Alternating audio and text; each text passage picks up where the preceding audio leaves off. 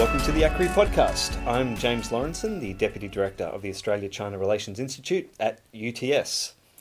Today I'm joined by Dr. Li Wei. Li Wei is an academic in international business at the University of Sydney Business School. She has quite an academic resume that consists of a lot of things. One is working on water conservation and renewable energy issues for the World Bank, and also the Chinese Ministry of Environmental Protection, as well as Renmin University of China. But my exposure to Li Wei has really been with her work at the University of Sydney's Business School, particularly in the area of Chinese investment in Australia. This is a topic we hear an awful lot about in the press. The problem is there are very few experts on the topic.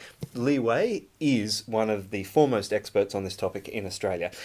She's probably most well known for her preparation of the annual Demystifying Chinese Investment in Australia report.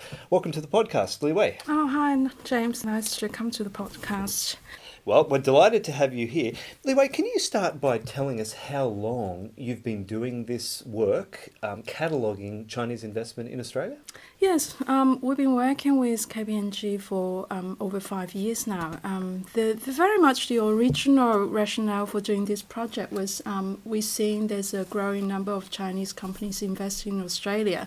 But then there's very little information about what these companies are doing, which industries they are investing in, and what kind of ownership are those companies.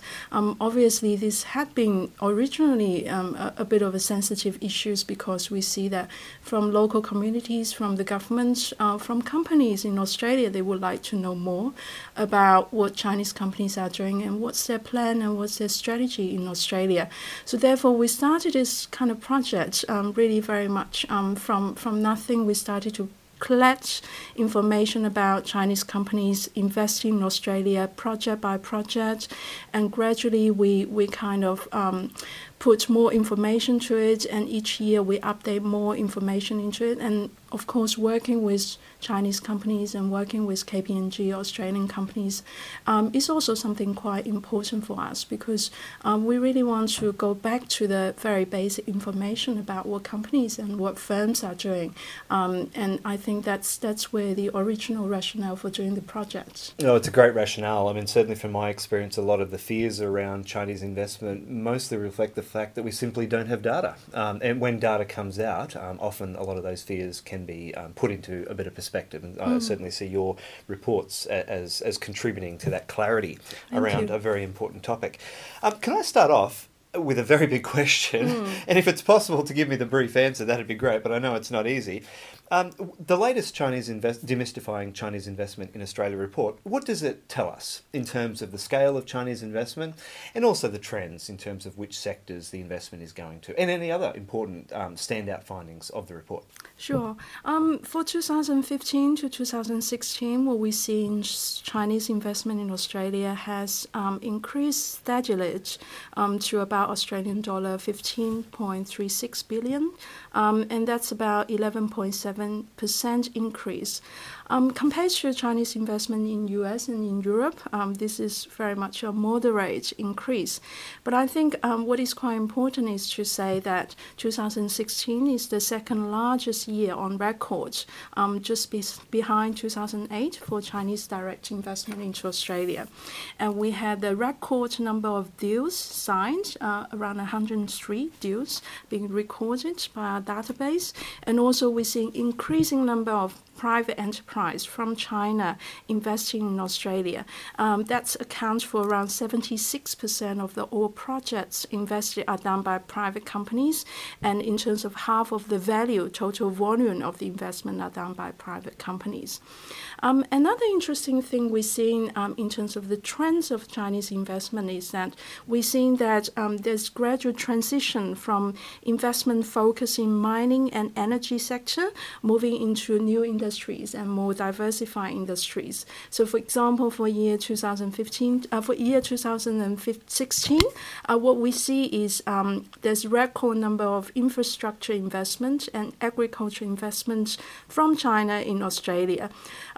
In terms of percentage, commercial real estate account for 36% of the Chinese investment in Australia, followed by infrastructure, 28%, followed by healthcare and agribusiness, that's around 9% and 8%. So we really started to see that Chinese companies are moving into new areas in Australia that is very much, I see, aligned with what's happening in China as well, where China is transitioning from an infrastructure investment economy into more consumption-based economy. That means they need premium service, premium products, and that is, of course, where Australia has a very strong competitive advantage with. Yeah, that's interesting, and I've immediately got questions about what that means for the future of Chinese investment in Australia, because clearly the transition in China's economy is not going to stop, and so what that means for the future is something I'll get onto later on in this podcast. The picture you just painted was a broadly positive one. You said that the volumes coming into Australia were quite large, growing at a double-digit rate. Now, have things changed, though, Li Wei? I mean, this is the big story this year, is around capital controls in China. Every day I seem to pick up the paper and one story will say it's going to lead to a big drop-off in Chinese investment in Australia. The next day will be saying it's not that big a deal. What I do know is that the Chinese government has now settled on 3 apparent categories around overseas Chinese investments. They've got prohibited, they've got restricted, and they've got encouraged. What I'm not clear on, and I guess a lot of our listeners are not clear on, and frankly a lot of our financial press isn't clear on either, is what do those 3 categories mean? Prohibited is easy to understand, encouraged is easy to understand, but what does restricted mean? Yes, I think the first point to say is that this change of regulation or this new restriction is something shouldn't be seen as something that is very, very new or as a very big surprise. Let's come back to the first 3 categories first. These 3 categories very much reflect the 3 categories when Chinese government used for inward foreign direct investments. Although the Chinese government is gradually moving away from that, but that's something that where they have been used for many, many years when they look at inward direct investment into China, and they have the 3 category very much is the prohibited, restricted, and encouraged. Second thing is, I think since last year, we see some calls already from the Chinese government trying to say that they need to really properly manage overseas direct investments that's coming from different ministries and even coming from different government bodies. When talking to Chinese companies, we already started to see that, there's quite a few companies started to talk about, investment in areas, for example, like real estate investments. Commercial real estate investment would be less encouraged than before. So certainly, I think from the Chinese perspective and also from the Chinese companies' perspective, this is not something as a sudden change of regulations. It is something has been discussed about, and it's something has been, some of the information have been already, conveyed to some of the companies and to say these are areas actually where Chinese government wouldn't want companies to go into. So back to your question, I think practically speaking, what does restricted category means? It's something that it's not properly defined anywhere. But from what I can understand, practical meaning is to say, areas in this restricted categories means that there will be a higher level of scrutiny when companies need to apply for approval to go overseas. And also there will be longer approval process as well, because more stakeholders need to be involved and need to be discussed about the issues. And there might be some guidelines based on case and case in terms of investment overseas. And that would also mean that it would be getting harder for companies to actually source finance from the domestic bank as well. And I think the other areas which is probably indirectly linked is that you will see less recognition domestically from local government or industry bodies as well, particularly if an enterprise is a local enterprise. That means they might get less support from the local governments related to tax regulations or related even just to recognitions in terms of the status of the local enterprise in the local area. So that will be, I think, some of the indirect impact on enterprise.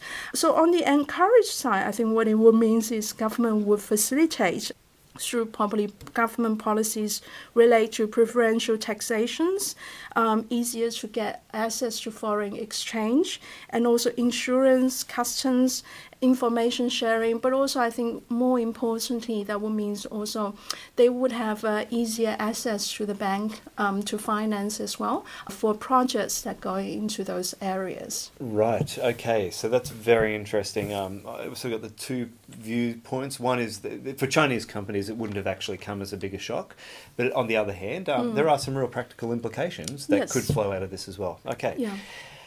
Well, the billion dollar question, I should say, a lot more than the $1 million question. There's mixed opinions about what these moves will mean for Chinese investment coming into Australia. Your work has tracked not only the overall scale of Chinese investment, but also the sectors that it's going into. You're also on top of these new regulations. So put those together, and what do you see as the implications of these new rules, even if they are already familiar to most Chinese companies, for Chinese investment in Australia? Well, I think Chinese global investment will be affected because of these new regulations. But my point is there will be limited influence for Australia. As we talked about before, actually, Chinese investment in Australia for last year has grown moderately to about 11%. However, Chinese investment in Australia has not really experienced a dramatic growth compared to, what's happening in Europe and US. Some of the studies that have shown that Chinese investment into US have tripled for the year 2016 because a lot of the investment have gone into commercial real estate, have gone into entertainment, have gone into cinemas, into football clubs into Europe. As a result of that, Chinese investment in Europe has increased 77%. So I think one of the good things when you look at Australia that our increase for 2016 was not as dramatic as Chinese investment into US and also into Europe. But the good thing about it is when you look at where the increase is, it's very much steadily into areas where the Chinese government are now encouraging Chinese companies of going. So for example, we've seen that although commercial real estate is still, about 33% of where Chinese investment come into Australia. However, compared to 2 years ago, the share of Chinese investment in commercial real estate, that was about 43%. That was when just we come out of the mining boom, where Chinese investment started to diversify into other areas, into commercial real estate. However, in 2016, the percentage had dropped to 35%. And what's more interesting is that, as we just talked about, a lot of the investment have actually gone into infrastructure, into transport, agriculture. We had a record number of deals recording in agribusiness areas, into renewable energy, into healthcare. And these are all the areas where you can see actually Chinese government wanted, companies to go into, because that creates value and that creates, kind of value for not just Chinese company, but also they see this is more sustainable way for Chinese companies internationalizing as well. Right. Okay. So the story may not be so negative. There's reasons to be cautious, but in fact, a lot of the Chinese investment is falling into sectors that the Chinese government is now actually explicitly encouraging. Is that the basic takeaway? Yeah, I think for Australia, that's something that what we can see for last year, and that's a trend that we can see happening in Australia in terms of the engagement between Australia and China is much more diversified now, and also into areas where there's really very productive, and also areas where there's certainly a very big market in China and also globally as well. I should say personally, I'm actually slightly disappointed about the Chinese clamping down on investment in overseas football clubs. I'm a big fan of the Brisbane Roar Football Club, and frankly, I would be delighted to see some Chinese money get pumped into it. But it looks like it's off the table now. I think the issue is that if you look at it from a Chinese perspective, is that a lot of those companies investing in real estate and football clubs are actually Chinese real estate developers. Well, you've done a paper, I think, a couple of years ago about the corporate lendings in China. So you will know that, for example, for Chinese real estate developers, they really have a very high debt ratio. Right. And that debt ratio, I think there's some research showing that for 2014, all the listed real estate developer have a debt ratio of around 70% or even more than that. And I think the latest figure for Wanda, commercial property Securities. For the first half of 2016, the debt ratio is 72.6%. And for Wanke, which is another very big Chinese real estate developer, their debt ratio is 80.6%. And the problem with that is a lot of this debt are actually provided by Chinese banks. So which means a lot of the companies, when they're investing overseas, the funding are actually coming from the Chinese bank.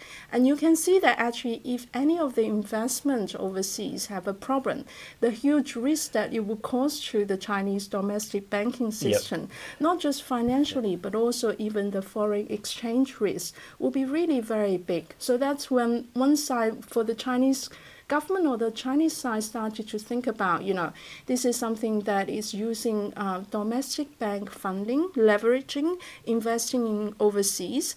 And a lot of these overseas projects are really out of their control. And they don't know, whether these are really genuine investment projects or related to companies, making very bad investment decisions. So I think that's one thing that from their side, why this needs to be controlled and managed, I think proper managing from a risk perspective. Yeah, this is obviously a topic that you know a lot better than I do. But I can't help but thinking Chinese regulators have a pretty firm memory of what happened to Japanese banks in the 1980s, when a lot of those Japanese banks borrowed domestically, bought up real estate assets on the Gold Coast, for example. It didn't work out well, and frankly, that wasn't the entire story, but that was part of the problems that Japan's financial system had many decades ago, and frankly, it's never really recovered from. All right, Li Wei, now just to move on to a different topic. We've talked about one of the hot issues around Chinese investment in Australia is what these new capital controls mean. The second big topic is Australia's foreign investment approvals process. Now, last year we had two examples, which is pretty unusual for Australia, of where foreign investment was actually blocked. Generally speaking, Australia approves foreign investment. Last year we had two cases where it was knocked back, and they both involved Chinese bidders. One was the Ausgrid attempted acquiring the electricity distribution assets of Ausgrid, Australia's largest electricity distributor, which got knocked back on national security grounds. The other one was the purchase of the S. Kidman cattle stations, which eventually got approved, but was knocked back twice on national interest grounds, and it only got approved once the Chinese share got reduced down to 1/3. Look, you've just come back from China, I understand. You've been talking to lots of Chinese companies. Do Chinese companies have any thoughts around Australia's foreign investment approvals process? Do these knockbacks worry them, or frankly not really, because they know that most Chinese investments do in fact get approved? Yeah, I think the one thing to keep in mind is talking to a lot of Chinese companies that globalization is really a long-term goal for these Chinese companies. So they really understand that for them to compete in the domestic market and for them to compete in the global market, that means they have to go global. They have to learn, how business is conducted overseas. They have to work with international partners as well to learn the technologies and managerial skills. You're right, the two transactions are really small number compared to the amount of transaction that has gone through without problems. And also I think they are seen as individual cases as well by Chinese company. And there are some learning lessons probably for Chinese companies to understand, to have more talks and communications with Australian regulators will help them beforehand, will help them to actually go through this process easily. So I think that for them it's seen as individual case, and particularly because both cases are involving very, very big assets, and in one case it involves a very big state-owned enterprise. So I think certainly for majority of the Chinese companies, they are private companies and medium-sized companies, they don't see this as a major issue for them.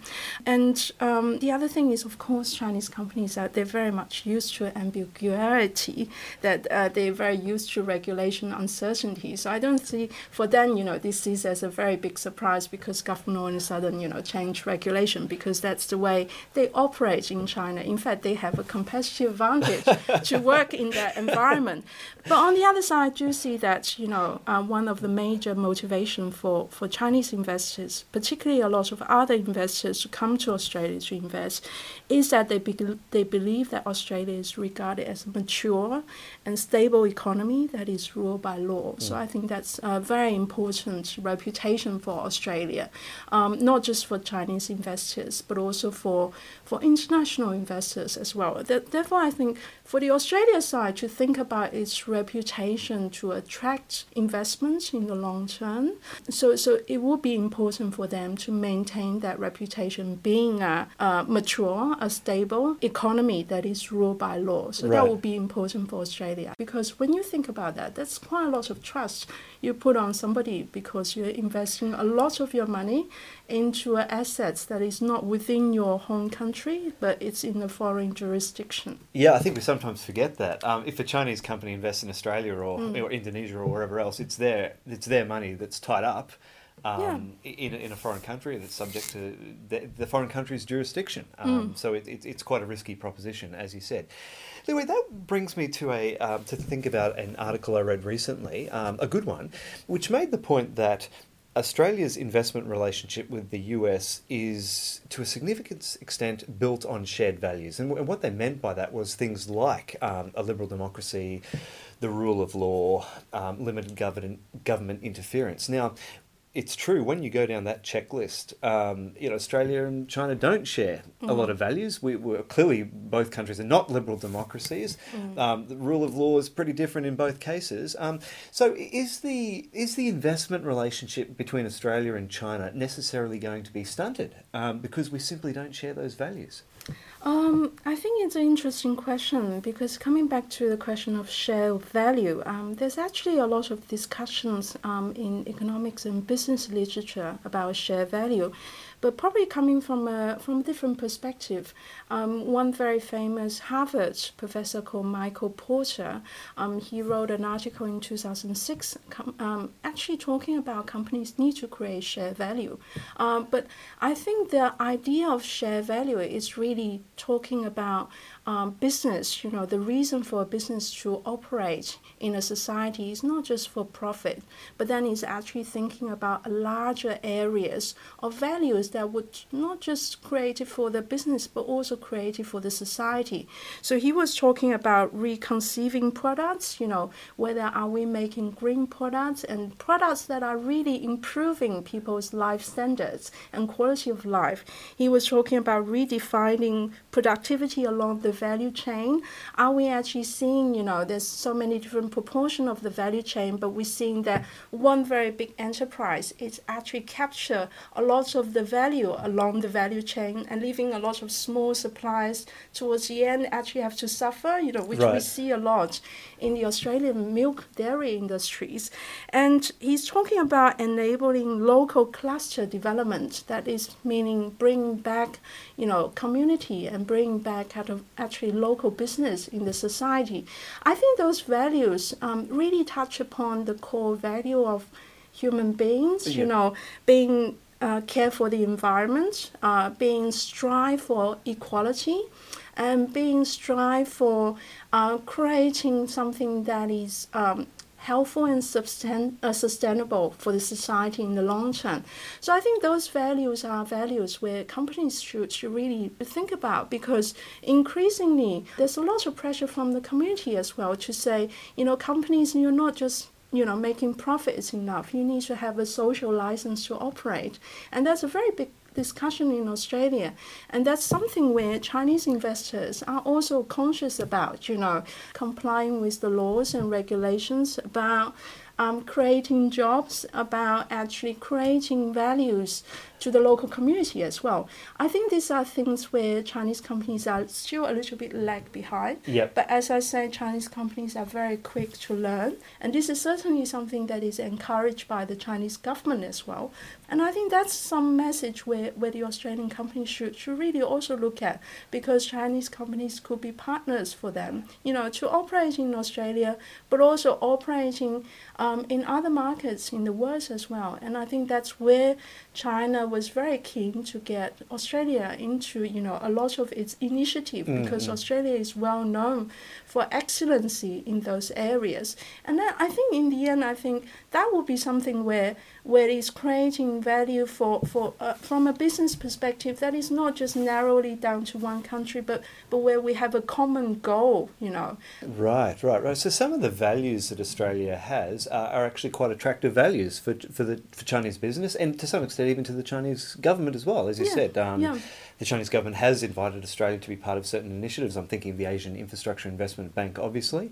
And also, it sounds to me, just confirm this for me, is what you're saying is a lot of the values that will drive investment into the future are shared values between the two companies, and they're shared values that Australian businesses and Chinese businesses would both be pretty comfortable with. Yeah, I think from a business perspective that really create a legitimacy for business to actually operate in a society. That is actually to look more than just profit, but actually look at some of the extra value that it can create to the local community and to the next generation. Yeah. I think that's certainly something where Chinese companies have, is to say that they have a long-term perspective, but also I see that it's something where the Australian companies are also thinking very hard about, like the way we teach our university students back in the classroom, is actually to give them the sense of social responsibility, to give them the sense of how do you manage technology actually to create values for the society. So I see that these are areas where Australia and China business can collaborate together. Sounds like a pretty positive story going forward. Look, Li Wei, we're going to start wrapping this up, but I might ask just two more quick questions. The first one relates to a research report that was done by the US Study Centre at your institution, the University of Sydney. It was a great report. It highlighted the many benefits that American investment in Australia brings. It particularly highlighted the high quality jobs it brings and also the technology spillovers as well. I guess I wanted to ask you, in the context of Chinese investment in Australia, the report did point out, I should say, that a big chunk of Chinese investment went into things like real estate, and the report suggested, well, those sorts of areas don't actually bring big technology spillovers. So I guess I wanted your thoughts on that. Are we seeing any developments in Chinese investment in Australia where we are increasingly seeing it become more sophisticated with more positive spillovers leading to higher paying jobs in Australia? Yeah, I've read the report. I think what it reminds us is a very common fact in the end, is to say that actually US multinational companies had been historically a major source of capitals or major investors in the world, that including in Australia. That means US multinational companies really had a very long history of engagement with Australia. But meanwhile, what happened is Chinese companies are now a major new source of capitals in the world as well, and particularly also in Australia. And that means increasingly we started to see Chinese companies starting to engage with Australian companies and invest in Australia. So I think the report doesn't really mean that there's competition between the two. In fact, what I see is it really reflects the complexity of international trade and international investment now. Now we're seeing that global production is increasingly fragmented. That means, there's the idea of global value chain, is to say a product is no longer manufactured by one company in one country, but rather is manufactured by lots of companies contributing parts into the products. So what I see is where I talk to some of the US companies in Australia as well, for example, some of the medical equipment companies. One of the reasons for them to be here is because they become the regional headquarters for Asia Pacific.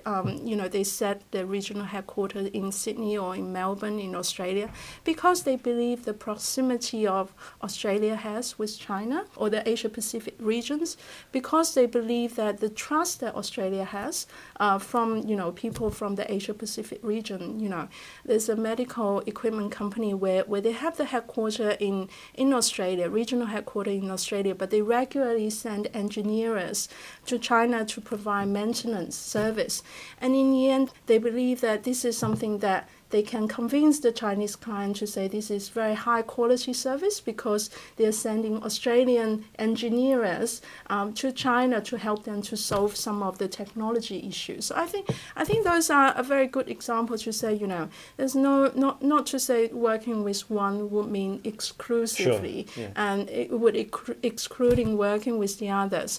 Another very good example is when you look at LNG development in Queensland, back to my home state, which I keep tending yeah. to talk about. I don't know why that is. And there was quite a lot of international companies are actually developing these LNG projects in Queensland, including also Australian companies. And what I see fascinating about those projects is that you have, European companies coming in, providing the technology know-how.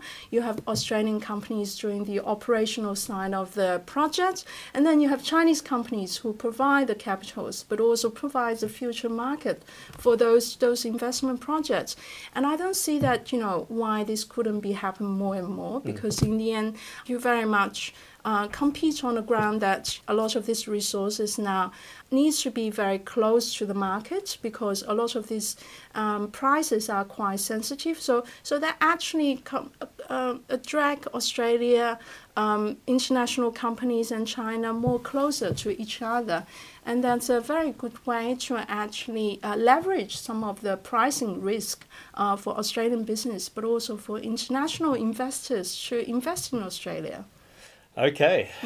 All right, Li Wei, one final question, and this is a completely unfair question because I'm going to ask you to comment very concisely on a huge issue, and that is, clearly a lot's going well in the Australia-China investment relationship, right? We've got solid numbers there and the growth is looking fine. But if there was one policy change you would like to see, or an attitude change, I guess, on the part of Australian business, it doesn't necessarily have to be a policy change on the part of the Australian government, what would that be that might really give a leg up to the Australia-China investment relationship? I think on the government side, it's really, we had a minority government. I think they have done a very, very great job, over the years.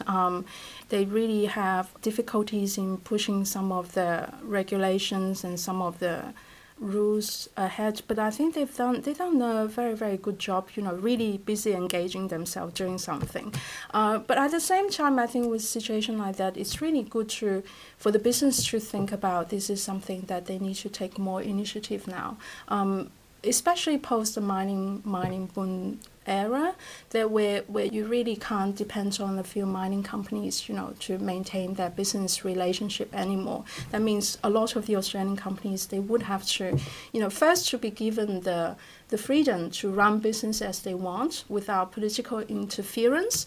Secondly, is really take initiatives to understand China more and to go to China more.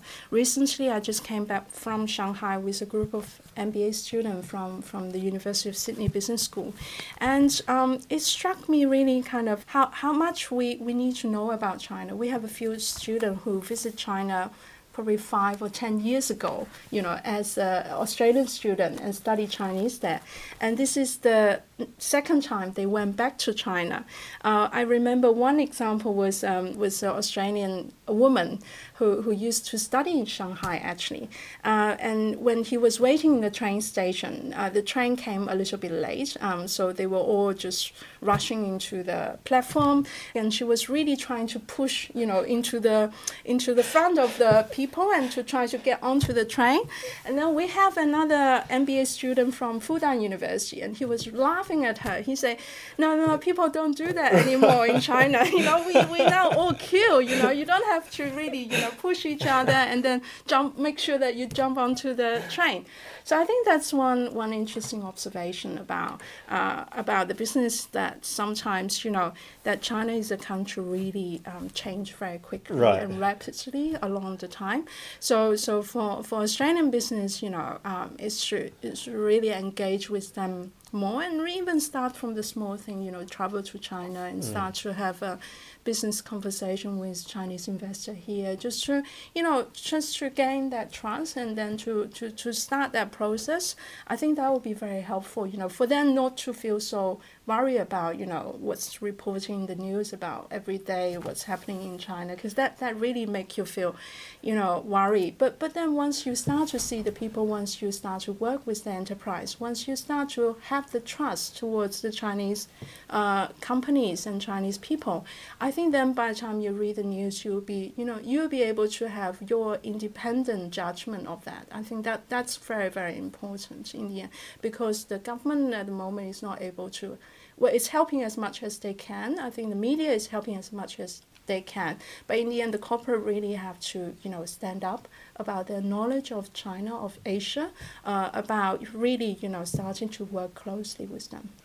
Okay, Li Wei, thank you very much for that. You're welcome. I really appreciate you coming in here and sharing your insights. To our listeners, I hope you enjoyed that. That really was an expert insight, an expert coverage of Chinese investment and what's happening in particular with Chinese investment in Australia. And it's certainly, a much better insight than you'll often get reading just the mainstream press in Australia. Not that I'm knocking the mainstream press, but Li Wei is an academic expert in this area, so it was particularly good to have her insights. Australian press has done a great job. I think I often read about them, and I think they're really trying to know more about China, and particularly on the investment side, see a lot more media attention and trying to really capture the Chinese investment. But I think this is a process where everybody has to have a learning journey. That so apart from the press, apart from government, I think companies also need to just really